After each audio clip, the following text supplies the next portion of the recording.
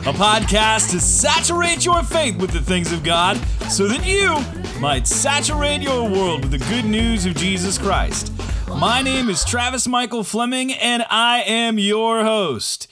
And today I have with me in studio my running mate, K.O. Kevin O'Brien. Kevin, welcome to the show. And on my very first time being on the podcast. Yes, he is the chief strategy officer as well as the chief editor. Big titles at Apollo's Go big or go home. Go big or go home. That's how it is on Apollo's Water. How have you been? It's been a while since I've seen you. I am doing all right. We are getting into the school year. The temperatures have finally left the 90s here in the Chicagoland area, and it's been a nice thing to have school back in session because now I can think at home. I wish it was the same for me. I have 3 kids. I mean, I have 4 kids, but 3 are in school right now. I mean, one's in college, but I don't have to take her to school. The other 3, I got to take in one way, shape, or form, and they start at 7:20, 8:20, and 9:20, and I have to drive for each one of them. And there's huge lines, and I hate it. I don't like lines at all. I don't blame you. I am not British that way. I do not queue very well. I am very glad that I do not have to drive my kids. One is on the bus and the other, a friend picks her up every morning. So I do not have those worries. It's great. That is not my problem yet, but I look forward to the day when I don't have to worry about it. But here we are, season 2. Can you believe we're at season 2? It is hard to believe. It has been basically a year since you and I first started talking through this thing, and to think about where this thing started and where we are now is pretty remarkable. I don't know if remarkable, insane, crazy. Those are some of the adjectives that I would use. I mean, it was like in September that I talked to you about doing a show, and I don't know if you were on pain meds or if there was a problem that you had, but you were like, hey, this is good. And I'm like, what's wrong with you? And you're like, no, seriously, it's good. And then I looked at your wife and I said, what's wrong with him? And she's like, he's got a lot of problems. Yeah, you're not allowed to ask her that question unscripted because you'll get an honest answer. And that's difficult for me. Yeah, I remember you giving me a call and saying, hey, I am thinking about this podcast. I've recorded something. I want you to take a listen and give me your feedback.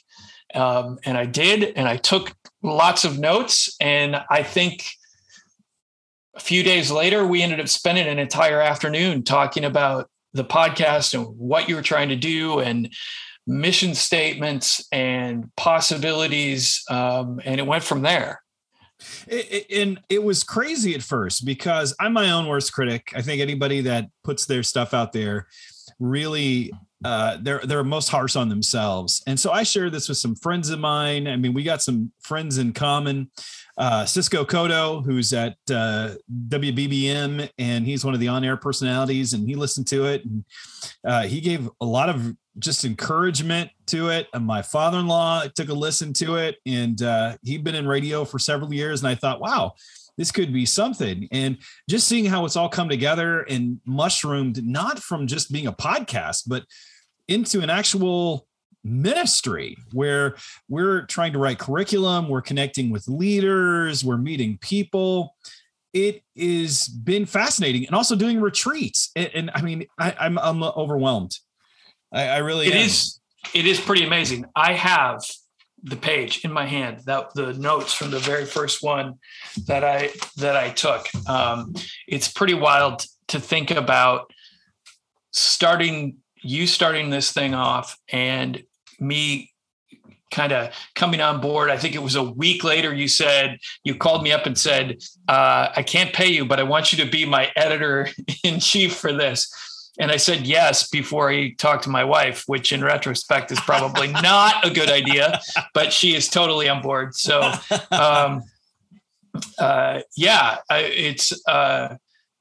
from the very first time I heard the podcast, I thought, okay, this is going to be a big deal. The heart there was something that really caught my attention, and I wanted to be a part of from the very beginning.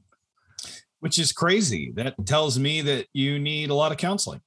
Because anybody that's partnering with me in this thing it's a little bit crazy, but but God has been behind it. On a serious note, it's been incredible to me to see how fast it's grown, to the people that we've been able to meet and introduce to people, and how we've been able to help people process so many things going on. I mean, we've talked about a lot of different issues on the show, whether it's LGBTQ issues, whether it's discipleship, and really it's in many ways all about discipleship and how we as disciples accomplish the mission of God in our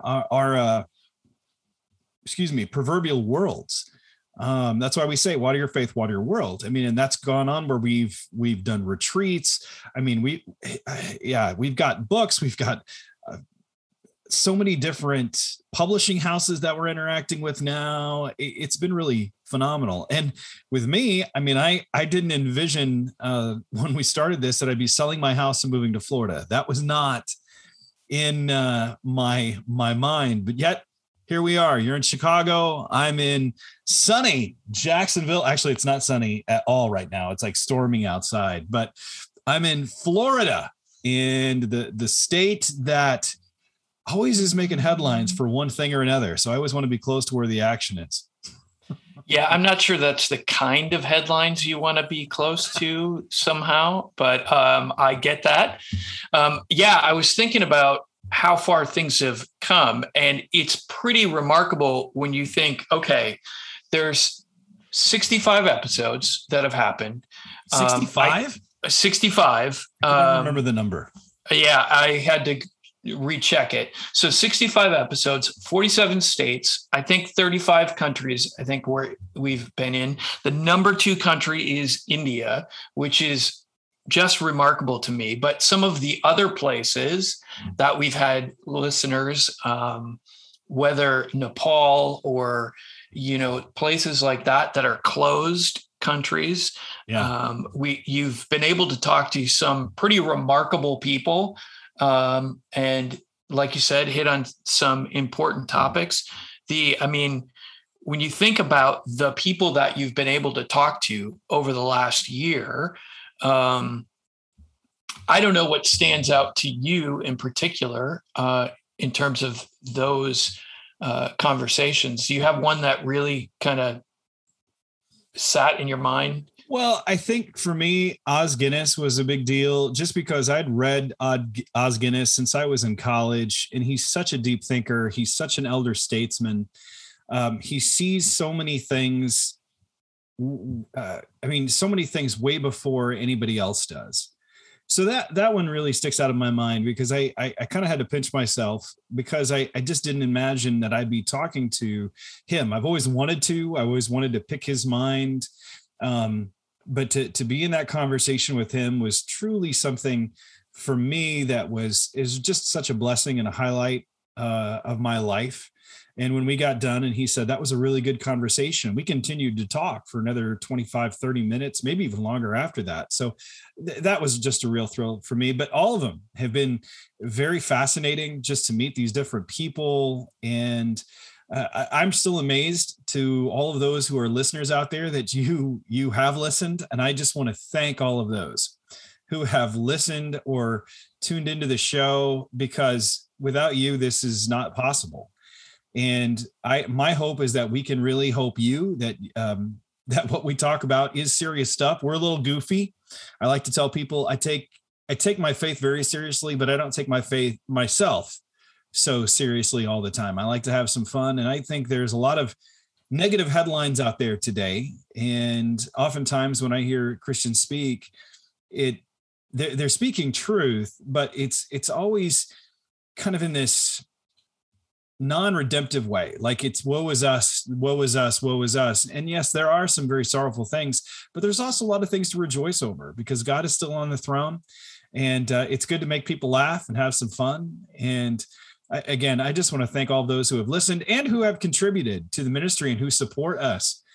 Because we are trying to do this full time. We're not fully raised yet in our funds, but we for those who have contributed and I know have given so sacrificially, we just want to thank you for partnering and believing in us and what God is doing and what God has birthed. And we invite other people to be a part of that. You can go online at apollos.org/support -us, or just go into the Apollos Water page, and in the upper right hand corner is a support us, because we really need your support, because we do believe that God has birthed this, and it's a lot more than a podcast.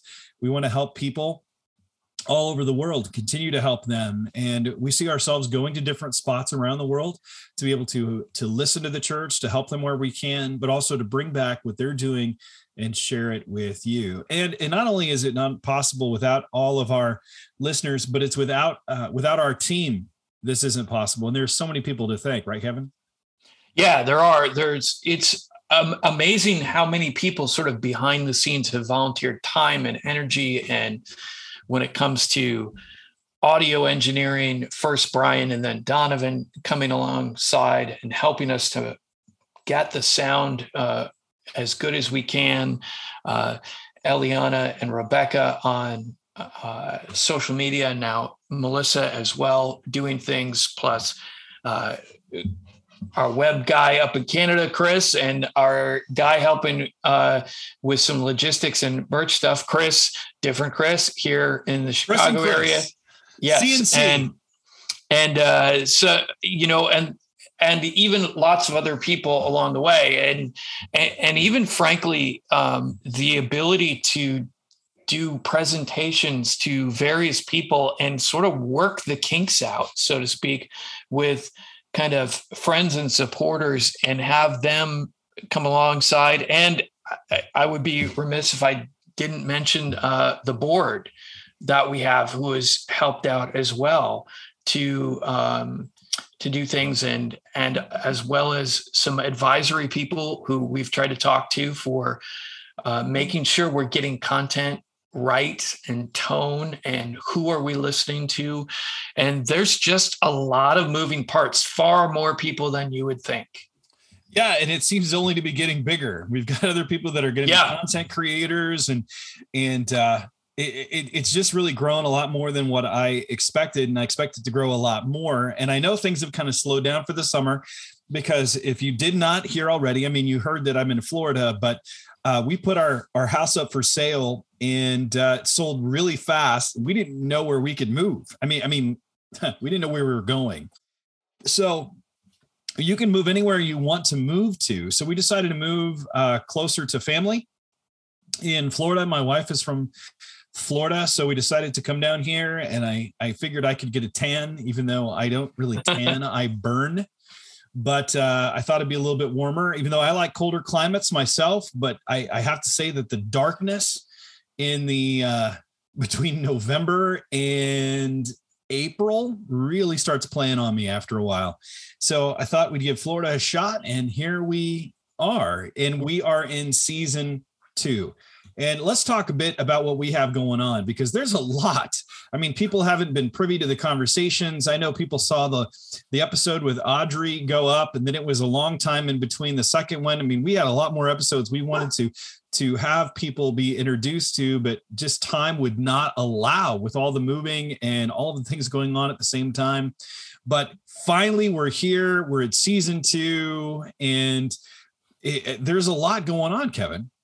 There really is. And I think, one of the things that, you listen to a podcast, I listen to a bunch of different podcasts, and you hear the finished product, right? And you don't always think about what's going on in the background that allows those things to happen. And some people do it in their spare time, and some people are doing it as their job. And one of the things that we recognized really early on was the podcast is sort of the front door to a larger ministry. And we've spent a lot of time this spring and into the summer talking through, thinking about refining our mission and message, and why are we doing this, and what is our end goal.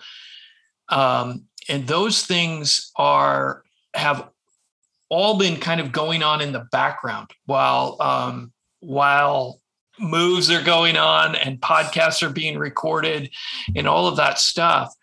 And so part of what we wanted to do today was just give people a heads up. Hey, this is where we're headed and what's kind of around the corner and why we're doing this. I think those things are all important, sort of to give people a sense of what's next. And it's huge. It's really huge because, I mean, you and I have discussed this kind of ad nauseum. We know that people are overwhelmed right now. There's so much that's going on, especially with COVID. Kids are being sent home, being quarantined. People don't know what to do about work.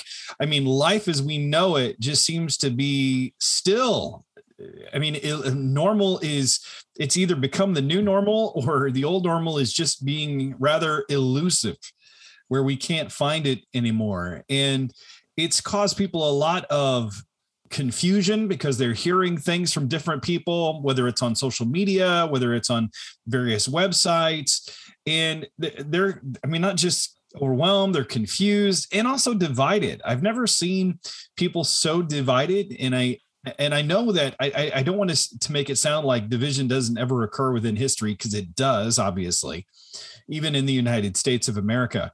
But I've never seen the church so divided on so many issues that seem minor when you look at them from 30,000 foot view. But the closer you get, the more major that they become in people's minds. And I know that what we have talked about is we want to be a bridge. We want to help people find peace. We want to help people find clarity, and we want to help people find unity for the body of Christ. That's what we want to do. We're about watering your faith, because really what we want to do is partner with the church around the world so that you can water your world. We want to introduce you to their stories, their practices, their principles, and take the best from our world and show that to other people as well, because we think it's a conversation. We're always learning, we're always listening, and we're always trying to teach and show, but we recognize that we don't have the corner on the market of truth, and we need to be able to hear from our brothers and sisters around the world, because that's our theme, is we want to water your faith so that you can water your world. You're the only one that knows your world. No one knows it like you do, all of the different pieces. And so we want to introduce you to speakers, leaders, influencers, people that are thinking through the issues that you're facing, and that by introducing them to you, we want to equip you with the conversation tools so that you might be able to have conversations with people and share your faith as well as live it out before a watching world, so that they too might know who Jesus is. I mean, there's so much there. It's hard to believe. It really is. Yeah. There's a lot there. And I think, the faster culture gets, so to speak, between technology and everything else, it feels like culture just keeps getting faster and faster, and there's more and more that we have to absorb.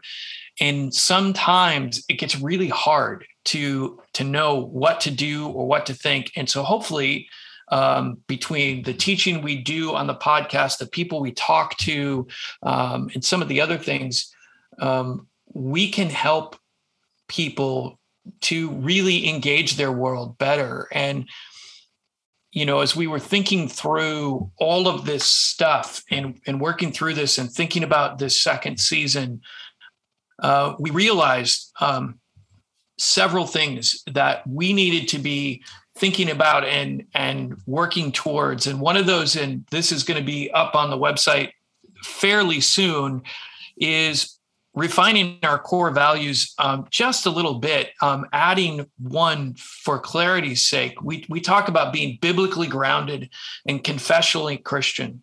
Well, those two things are related, but not the same, right? Mm-hmm. And the Bible is our source of knowledge of who God is and how we are to interact with him and relate to our world.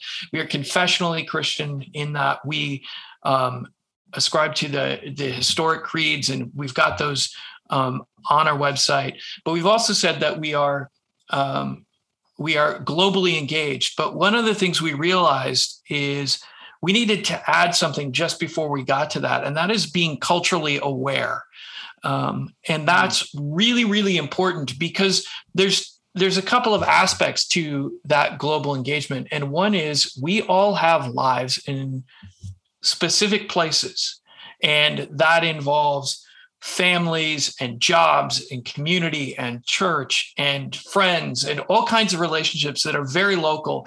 And sometimes we become completely unaware of our own culture, and we've all got them. And we don't recognize that, right, until we bump up against somebody else who has a different culture. And then those things become very clear. And for me, one of the biggest examples is my wife is Canadian.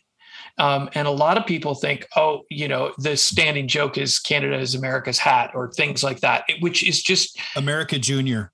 Well, yeah, you hear all these kinds of things, and it's really not true. And you want to make a Canadian mad, they'll be polite about it. But when I lived in Canada, one of the things that was kind of a standing joke was, what does it mean to be Canadian? I am not American, was almost always the first words out of the mouth. And what you realize is there is a different culture there. Yeah. Is it similar in lots of ways? Sure it is, because we're both from colonies of England, right? Yeah. But there are very real differences and that need to be taken into consideration. And that's arguably two countries that are cousins in a very real sense, or older brother and younger brother, however you want to talk about it. I had a professor when I was up in Toronto who used to say, he was Canadian, we have left home and mom to come under the watchful eye of Big Brother, all puns intended. And so that understanding your own culture allows you to do a better job of being globally engaged. My sister lives in Uganda, and she has for the better part of a decade now. Well, she has become, in many ways, an American African, which is not the way that we normally think about it. But this is a person who is super type A, who is now on Africa time, which is, as you know, is a very different thing. And so we need to recognize that we have a culture, others have a culture, and we need one another. And we need to not only teach, but also learn from one another. And I think that's going to be an important part of what you see coming up. We're working very hard to make sure that we are paying attention to the church around the world. How do we learn from as well as help teach? Because I think, as we've talked about a lot, the world's a complicated place, but the body of Christ transcends time and space, ethnicity, culture, gender, all of those things. And we want to make sure that we're helping people see that. I think you've brought up something very important with our core values and adding that one being culturally aware. I just find that whenever I look at Christians in the West, there's this idea that there's a one size fits all. And if I just find that principle, I can give it to everybody. And why isn't everyone just receiving it and doing it the way that I state it? And it's not true, because we all come from different cultures. And that's why I like to tell people there's a reason there are 4 gospels, that each one is written from a slightly different cultural perspective. And when you understand that, it takes on a whole new level when you start seeing that. And the Bible does transcend culture, but it's also written it happens in a culture and it's written to cultures. And you see these interaction of cultures all the time. And we need to be aware of them, because most discipleship curriculums or programs that I've seen never, ever touch culture. They just think that it's follow Jesus, and they fail to understand what that looks like in a given culture. And then they miss such a powerful element of the gospel and what it is and how God wants to speak to a people. But I want to go back to some of the other core values, because while we've talked about this internally, we've not really shared this with other people. And We've talked about biblically grounded and slightly, and we're going to come back to that in a minute. But I want to talk about for just a second what it means to be confessionally Christian. We chose this for a specific reason. Do you remember what that was, Kevin? Well, I think there were a couple of things that hit me. Is, it's really easy, especially in today's world, to sort of get really pragmatic and to live in the now, and forget that you are part of something bigger, and that our faith is something bigger. And we wanted to remind our both ourselves and the people that we were reaching out to that we're part of the historic Christian Orthodox faith. And that means we need to include as many people as possible who identify as Christians in our teaching and our discussions, while maintaining that commitment to orthodoxy. And we also know that there are a lot of doctrines, a lot of things that Christians today disagree on. And there are a relative few that virtually all of us agree are essential. And so what we wanted to look at were, okay, what situates us? What are some things that we can point to that says this is who we are, that both recognizes our current cultural moment and connects us to that larger thing? So we started with the Nicene Creed, which is one of those classic statements of faith, or the NA Statement of Faith, which is the National Association of Evangelicals here in the U.S. Both are fairly short. And then we also looked at the Lausanne Covenant, which is longer, but talks specifically to the world. And those were all important parts, but I've got a feeling that you're thinking about something specifically that you wanted to. No, it's all of that, but it's also the fact that, especially in the West, you're seeing that change. The idea of, because Christianity does not have the cultural influence that it once had, where our grandparents, for those who grew up in the United States, there was at least a familiarity with Christianity, even though you may not have been Christian. Sure. You knew such things as Vacation Bible School and Sunday school. It was just part of the everyday active language.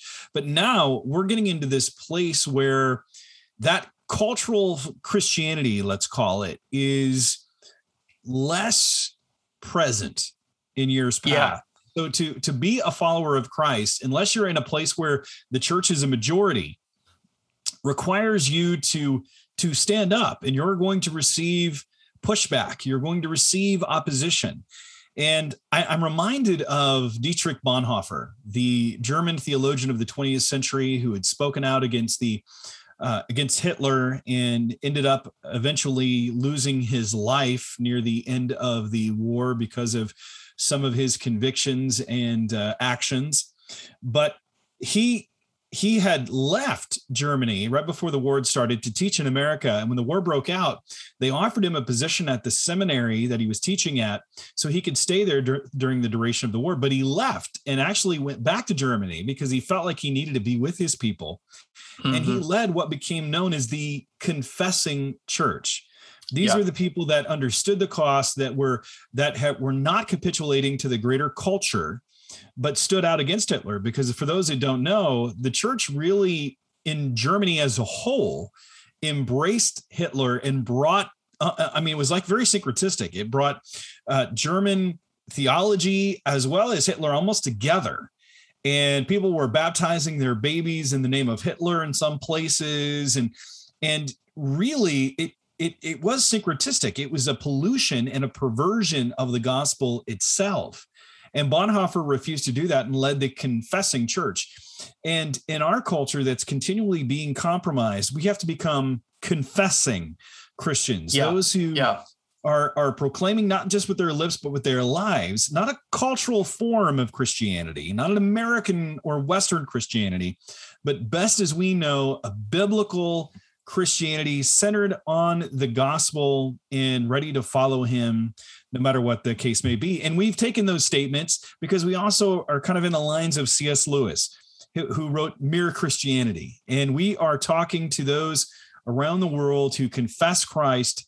You might be from a slightly different clan, but we're still in the same Christian tribe. And we want to make sure that we are uniting together for Christ to make his name known all over the world. So we are confessionally Christian.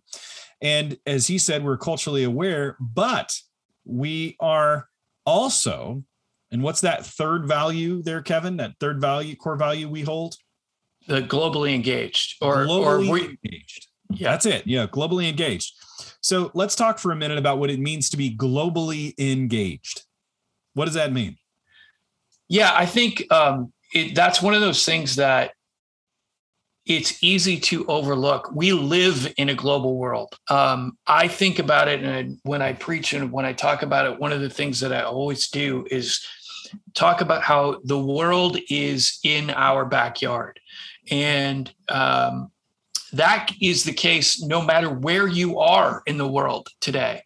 I think about the amount of countries represented at my kids' school, the high school that my daughter goes to. It's remarkable. And I mean, literally from all over the world. And these are my neighbors here in the Aurora, Illinois area.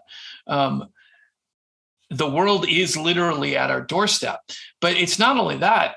One of the things I always do is I hold up my phone, because our phones give us access to the world in our pocket 24/7. 24/7. Yeah, take a look at your Netflix feed and look at how many things, if you are here in the West, are coming from China or India or wherever around the world. Though the old lines and the old ways of thinking, they just don't reflect the reality that we're living in today. We live in a global place. And one of the things that we're recognizing, I think, more and more, and I know that you and I have talked a lot about this, and we are very concerned about, is how does the church in the West not just provide resources to the church around the world, but learn from the church around the world? One of my favorite examples of that is I worked with Oasis International a bit in a previous job. They created the Africa Study Bible.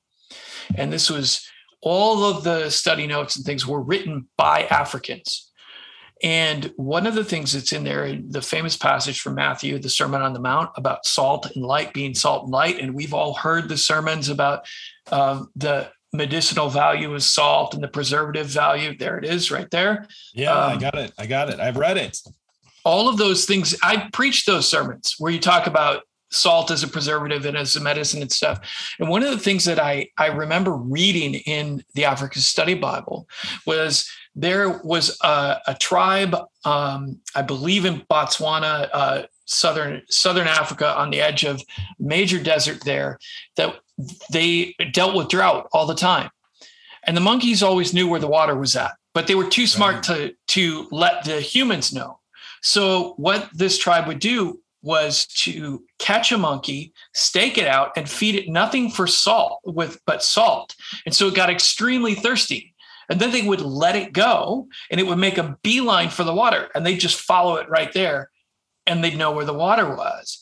And the illustration was that part of the job of salt is to make others thirsty for the word of God. That part of our job as Christians is to make others thirsty for God's message to the world. And I thought, wow, that's a remarkable illustration that I would have never, ever in a million years as a suburban Westerner have understood. And that really helped me see something about that passage that I hadn't seen before. I need to learn from the church in Africa or the church in India or Latin America or wherever else, as much as I need to be providing resources to the church there. I totally agree with you. And that's one of the things that we have kind of, I mean, we do have it as a core value, is we want to be globally engaged and hear from those who are different from ourselves, and not just on the other side of the ocean, but even across the street, because just as you mentioned, the world is at our doorstep. And I think back to when I was a youth pastor in Chicago, and I grew up in a small town of about 2,000 people with Amish all around me. I mean, I grew up in the heart of East Central Illinois, a little town called Arthur, Illinois. And we had a community of about 5,000 Amish. It was like Norman Rockwell. I mean, people would come from all over to see the Amish, to have some shoe fly pie, to see these people that were dressed differently, that acted differently. And then I found myself at a church in the inner city of Chicago. And that's a very different world. I mean, when you're in the small town America, and the county fair is your biggest thing and the attraction for everybody, or everyone goes to Walmart on a Friday night in the biggest town that has it, that's a different world in small town America to the inner city of Chicago. And I found, though, that even though many of the kids that I dealt with had come, they were immigrants themselves or the children of immigrants. And while they were so different from me, we had a common language because of globalization. We could talk about sports or music because they had grown up in that world. I think of my own daughter. She's a big fan of BTS, the Korean boy band. So my youngest son is walking around the house singing Korean. It's crazy. and I mean, for myself, you were talking about Netflix. I started watching some Bollywood films, and because I was getting bored of all the American movies, because the American movies kept ending the same way. So I like to watch some Norwegian or Swedish, and you got to watch it in translation, but I like to watch different films. Although I think I figured out Bollywood movies. Guy likes girl, girl likes guy. They fight. I mean, they're attracted, they fight, and then there's like a dance off, and somehow people end up in water. That's it. They get together. That's every Bollywood movie I think I have seen as of recent. But yes, we are globally engaged, and we want to bring people. Yeah, it's really interesting. You mentioned how, like, sports, entertainment, all of those things. There is the reality is that sort of Western culture, especially American culture, has gone around the world, and in a way that allows us to communicate with and connect with people in ways that are just remarkable. Even 100 years ago, setting technology, the specifics of technology aside, but just recognizing what it allows us to do and to connect. When I was in seminary, I worked for a short while on weekends at a Korean Baptist church, and the kids were second and third generation Korean American. And it was really interesting as they were navigating two different cultures, right? And in many ways, they were very American, but they were also very Korean, even when they were pushing against that and trying to figure out who they were. I mean, that's part of being a teenager, right? But some of those core issues that we all face, they're the same, but what they look like and the significance of one issue versus another may well change from one culture to another. But we have the ability to connect today in ways that are just remarkable to me. It is remarkable, but I also think it's fantastic for the gospel itself, because the gospel is a global faith. I mean, Jesus Christ said, "Go and make disciples of all nations." And I find it phenomenal that I can have such a common belief and a common unity with people when I travel to different parts of the world and we both find out that we're followers of Jesus. There is a familial, like you're uniting with a long lost cousin. Yeah. You know, you've got this basic faith, and suddenly there's a trust that comes. And I've seen it in all the different countries that I've gone to. It's been absolutely remarkable. So we have we have these three core values. We're biblically grounded, confessionally Christian, globally engaged, and culturally aware, but we skipped over that biblically grounded one. And everything, we need to let people know that everything that we do comes from our belief that the Bible is the word of God. It is God's word to us, to show us how to live, to show us salvation, to show us who we are, who Christ is, but moreover, to show who God is and his plan for the world. And we try to put the Bible at the basis of everything that we do. That's why we have certain episodes devoted just to teaching and bringing out the word of God into a way or communicate it in such a way that people can understand and apply it. And that leads us to a brand new partnership that we are super excited about. Right, Kevin? Absolutely. So this is, you want to do the drum roll in the background. But yes, we have now got an official Bible translation. We are partnering with Tyndale House Publishers and the New Living Translation as our official Bible translation moving forward, which is a really big deal. We're very excited about it. Does the NLT have its own theme music? Because that would be really cool to put in right there. You know what? Or Carmina Burana, like bump, bump, bump, bump. To my knowledge, no, they did not do their own theme music. NLT, bump, bump, bump, bump. That'd be pretty cool. Yeah, that doesn't sound like Tyndale to me. That's not the kind of thing that they generally do. But yeah, the thing about the New Living Translation is it is clear. And this is one of the things, as we've talked about engaging globally and across the boundaries of culture and ethnicity. One of the things that was really important to us was that as we teach, as we discuss with people, that we can be as clear as possible. And this is something that is very, very true about the New Living Translation. It is easy for people to understand. Their tagline is "Understanding the Bible changes everything," and I think that that's so true because when you can understand the Bible, it's more than just words on a page. Something that you check a box. Yes, I agree with that. I'm always reminded I had a homiletics professor, a preaching professor way back in my undergraduate days in the early 90s. And I'll never forget, there was a sermon that I preached, and he came out and he handed me my videotape afterwards. This is, like I said, long ago, when we had to record ourselves on videotape and we got critiques. And he looked me in the eye and said, "Kevin, you clearly have the text. My question is, does the text have you?" And I have been haunted by that in the best possible way for 30 years or so. And the NLT really does the job of helping you understand in a way that the text can have you. I agree with you. And what I like about the NLT, and I'm excited about this partnership, not to say that other versions don't matter or they're less. No, that's not it at all.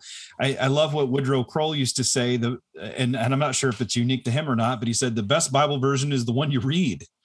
I heard that from Dr. Taylor. I used to work at Tyndale years ago, and Dr. Taylor would say that all the time. And he wrote the Living Bible, and he would never tell people that was the best one. It was the one you read. That's awesome.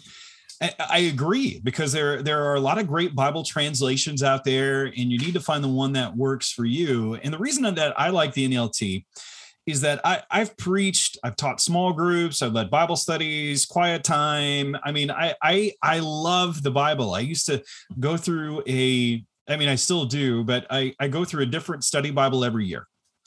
And I've gone through multiple versions, just trying to get an idea of the different flavors, to see maybe perhaps a different emphasis, to bring out a truth that I had not seen before. The more that I went to it, though, it became understandable to me. It would make things that were culturally obscure or I didn't understand, and they would bring that out, because as anyone knows who has try to translate one language to another, there's not always one word that translates. And even if there is, it doesn't always make sense. So I remember preaching in Aurora, and our church was multi-ethnic. And I would find that my people had a very hard time understanding certain Bible versions because we had so many people that English was their second language. And even then, we had a lot of people that just didn't know the Bible very well. And so they were learning, they were growing. But the NLT, I would go to the NLT and I would put the verse up, and you could see this light dawn on them, like, now I get it. Now I understand. And at first I thought, okay, that's great. But what about for my own quiet time or my own study? And then in my quiet time, I would read through, like I said, one Bible version, and then I would find myself picking up my phone going, well, that passage is a little confusing. I wonder what the NLT says, or how does the NLT word it? And I would read it and I go, then the light would shine on me at that moment in time. But you've been a huge advocate of the NLT for years. Yeah, I have been. So in the interest of full disclosure, I used to work for Tyndale. I worked on the Bible team. I worked with the NLT. But the thing that people need to know is I went to work at Tyndale because of the NLT. I didn't become a fan of the NLT because I worked at Tyndale. The order was reversed. Like you said, there's a lot of great Bible translations available today. I am not now, nor have I ever been, or will I be, a person that is all you can ever do is listen to or read one translation. I don't think that's true at all. When I study for sermons, I use multiple translations every time. But the thing that I love about the NLT is that it's funny. I used to hear all the time when I was at Tyndale, it doesn't sound like church. Right. And some people said that in a way that they were happy about it. Oh, finally, it doesn't sound stuffy or whatever. And some people said it in a way that they were scared about that. Right. It doesn't sound like church. And the thing about the NLT that way is it is contemporary language. It was written, translated in a way to be read out loud, which is far closer to the way that the original audiences would have heard the scripture, because very few of them would have been able to read, right? So it would have been out loud. But it also has seriously precise scholarship. And like you said, it's not like translation is find and replace, right? Google Translate is way better today than it was when it started. Part of that is because they had to realize that you can't just pull one word out and replace it with another word. Language doesn't work that way. Right.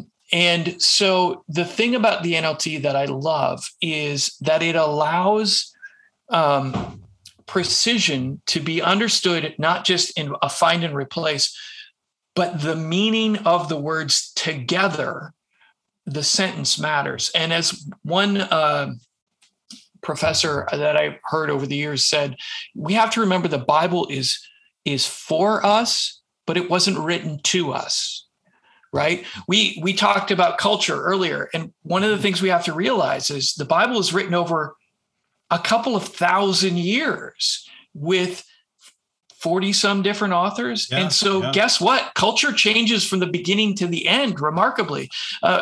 My church is going through the Gospel of John right now, and you realize John writes his gospel when he's about 90 or so AD. He's an old man, right? The other gospels are written earlier, and he's probably writing this from Ephesus in a combination of Jews and Gentiles. Well, that's a different world, a different culture than the one that he grew up in. Mm-hmm. And so he's doing things as he's writing that reflect that. And that's part of the job of translation, is to not just translate the words of the Bible, but the world of the Bible as well. And that's what the NLT does so well.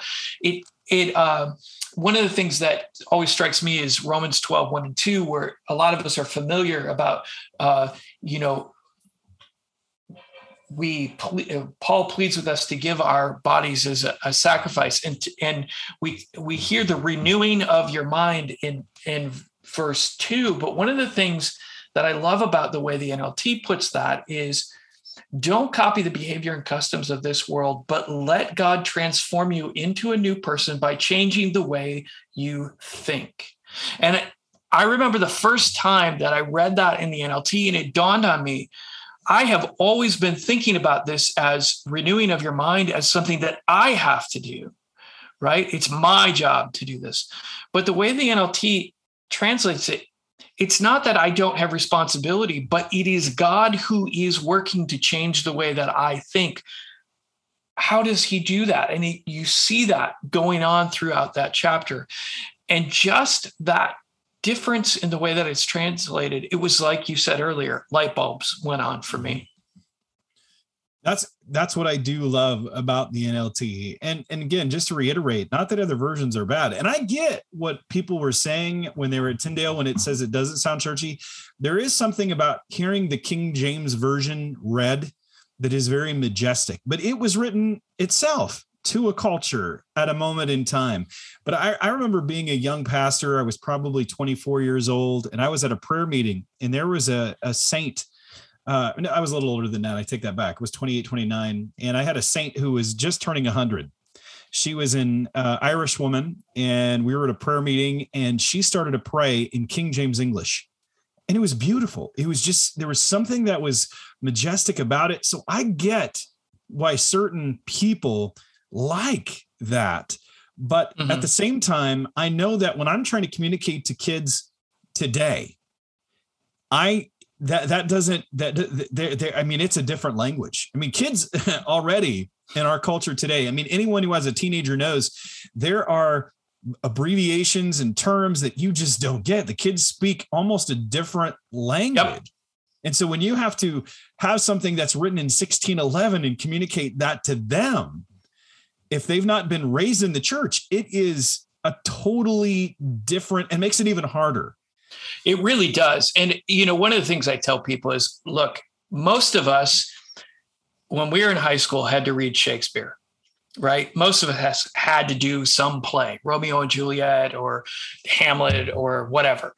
But also most of us past college, unless we were British literature majors, the fact that we could read Shakespeare was one thing, but we didn't, right? Unless you're an actor who, I've got to do Shakespeare, or you're a British lit person, you're not going to do it. It's not that you can't, but the time and energy and effort and the work that you have to put into it, as beautiful as it is, and frankly, as a storyteller myself, as an amazing storyteller as Shakespeare was, people have a hard time engaging with that.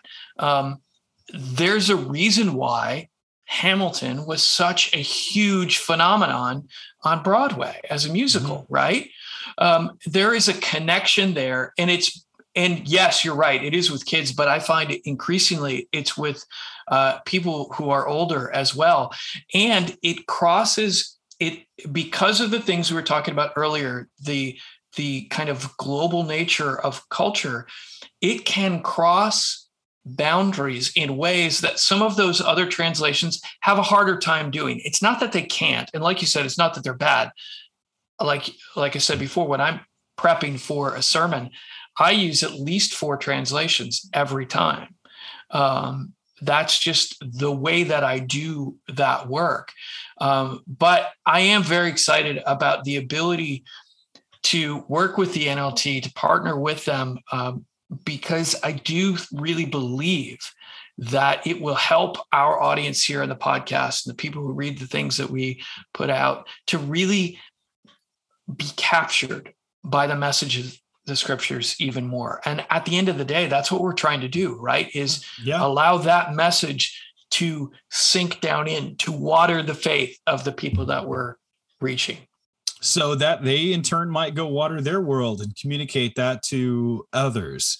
Exactly. So this partnership is to help each other complete our mission. So we recommend you going to their websites. We're going to give you actually a promo code at the end of the episode so that you can go there and get this. You get 15% off if you put this promo code in.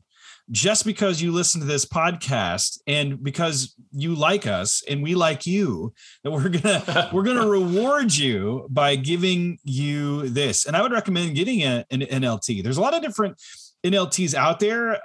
I find fascinating. I've read through a few of them, such as the Africa Study Bible. I've read through the Chronological Study Bible. There's been some really cool, the Life Application Study Bible. There's just really cool resources that Tyndale has put together that I would highly recommend you go out there to check out. And if you want to read more on why we've chosen this, we have an article on our website, Why the Bible Changes, Why Understanding the Bible Changes Everything, written by our own Kevin O'Brien.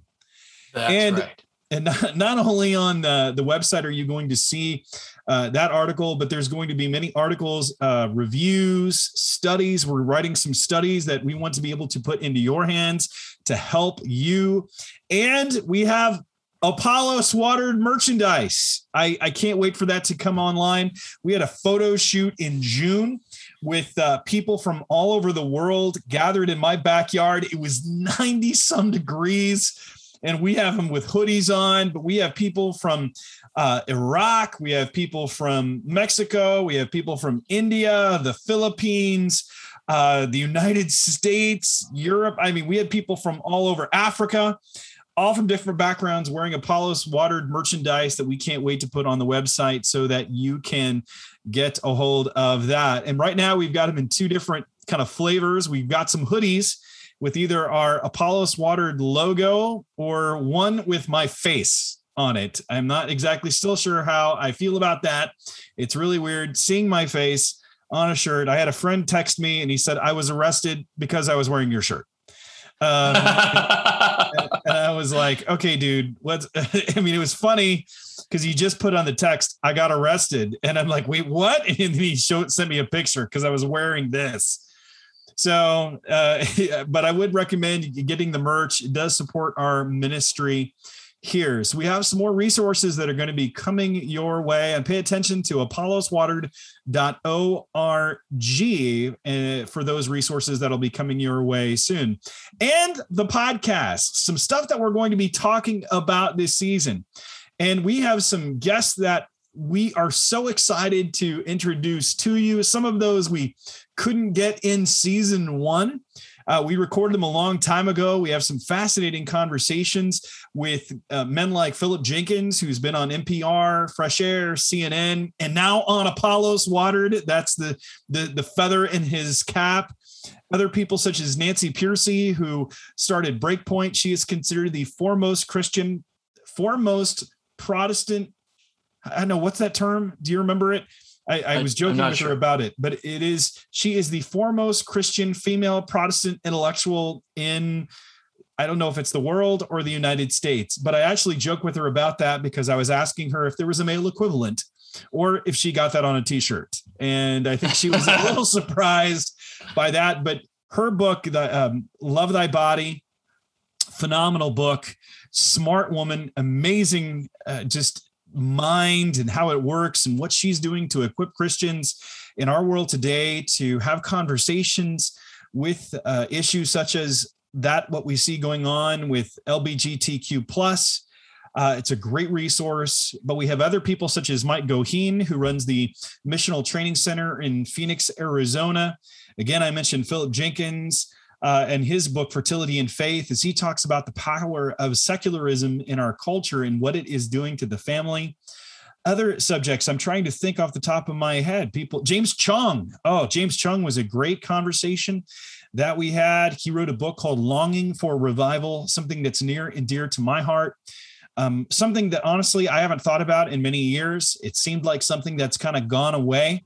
It's fallen out of favor because of the confusion surrounding it, but he and his co-author bring our attention back to what a biblical revival is. And basically it's the hope that we have is that God would revive his church here in the United States, because if numbers could be believed, we are decreasing. There's a variety of reasons for that, but our goal and hope is that we might help reverse that and call people to turn back to God in fullness and humble dependence upon him. So we have some different guests that are coming your way. We're going to be hearing from people like Timothy Tennant, who's the president of Asbury Seminary, who just wrote a book called For Thy Body, or For the Body, talking about how to develop a theology of the body, something that we do not do well as evangelicals in the West.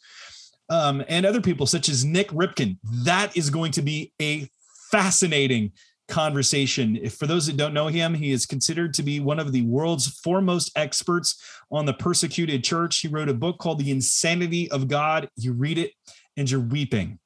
You are weeping because of what he has seen, what he has gone through, and the people that he has met and how they have persevered, how God has worked through them. It will be encouraging and it will be challenging to you. And there are several other guests that are coming down the pike. We've been in contact with many different authors and influencers, and we're just so excited to bring them to your attention because they are going to help you, equip you so that you might, your faith might be watered, but so that you might then go and water your world. And that's just a small sneak preview of some of the things that we have going on.